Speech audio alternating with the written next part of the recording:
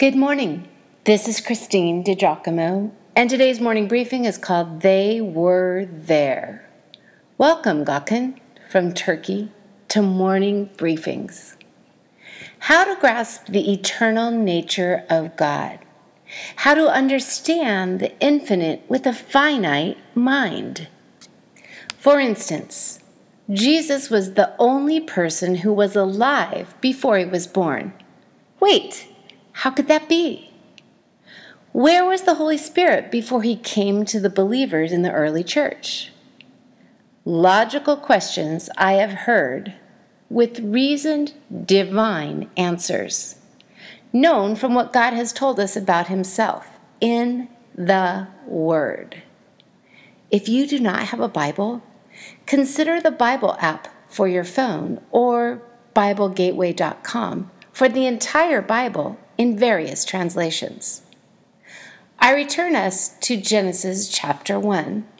Following the last briefing, okay, so this is happening. Did you listen to that one or read it?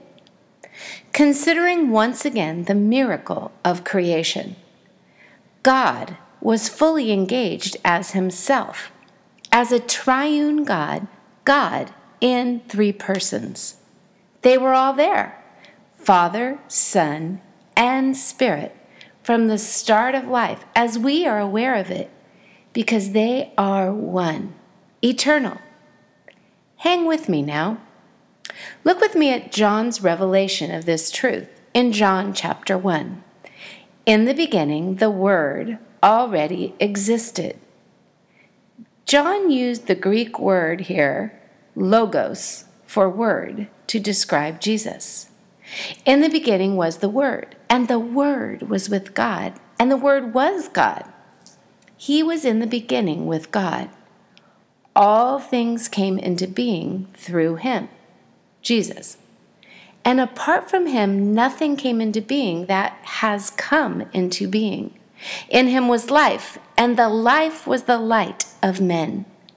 The light shines in the darkness, and the darkness did not comprehend it.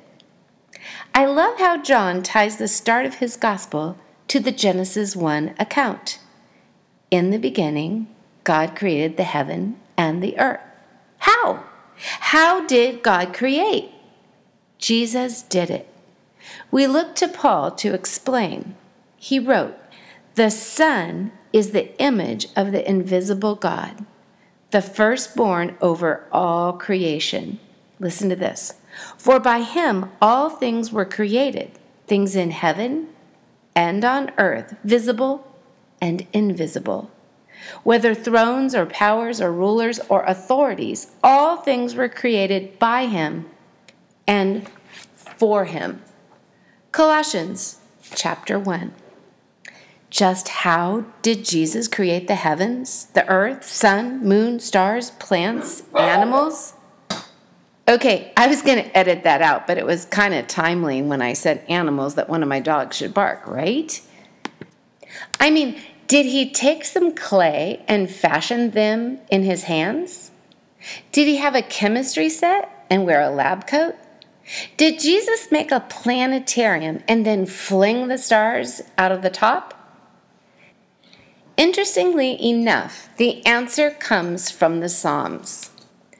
By the word of the Lord the heavens were made, their starry host by the breath of his mouth. For he spoke, and it came to be. He commanded, and it stood firm.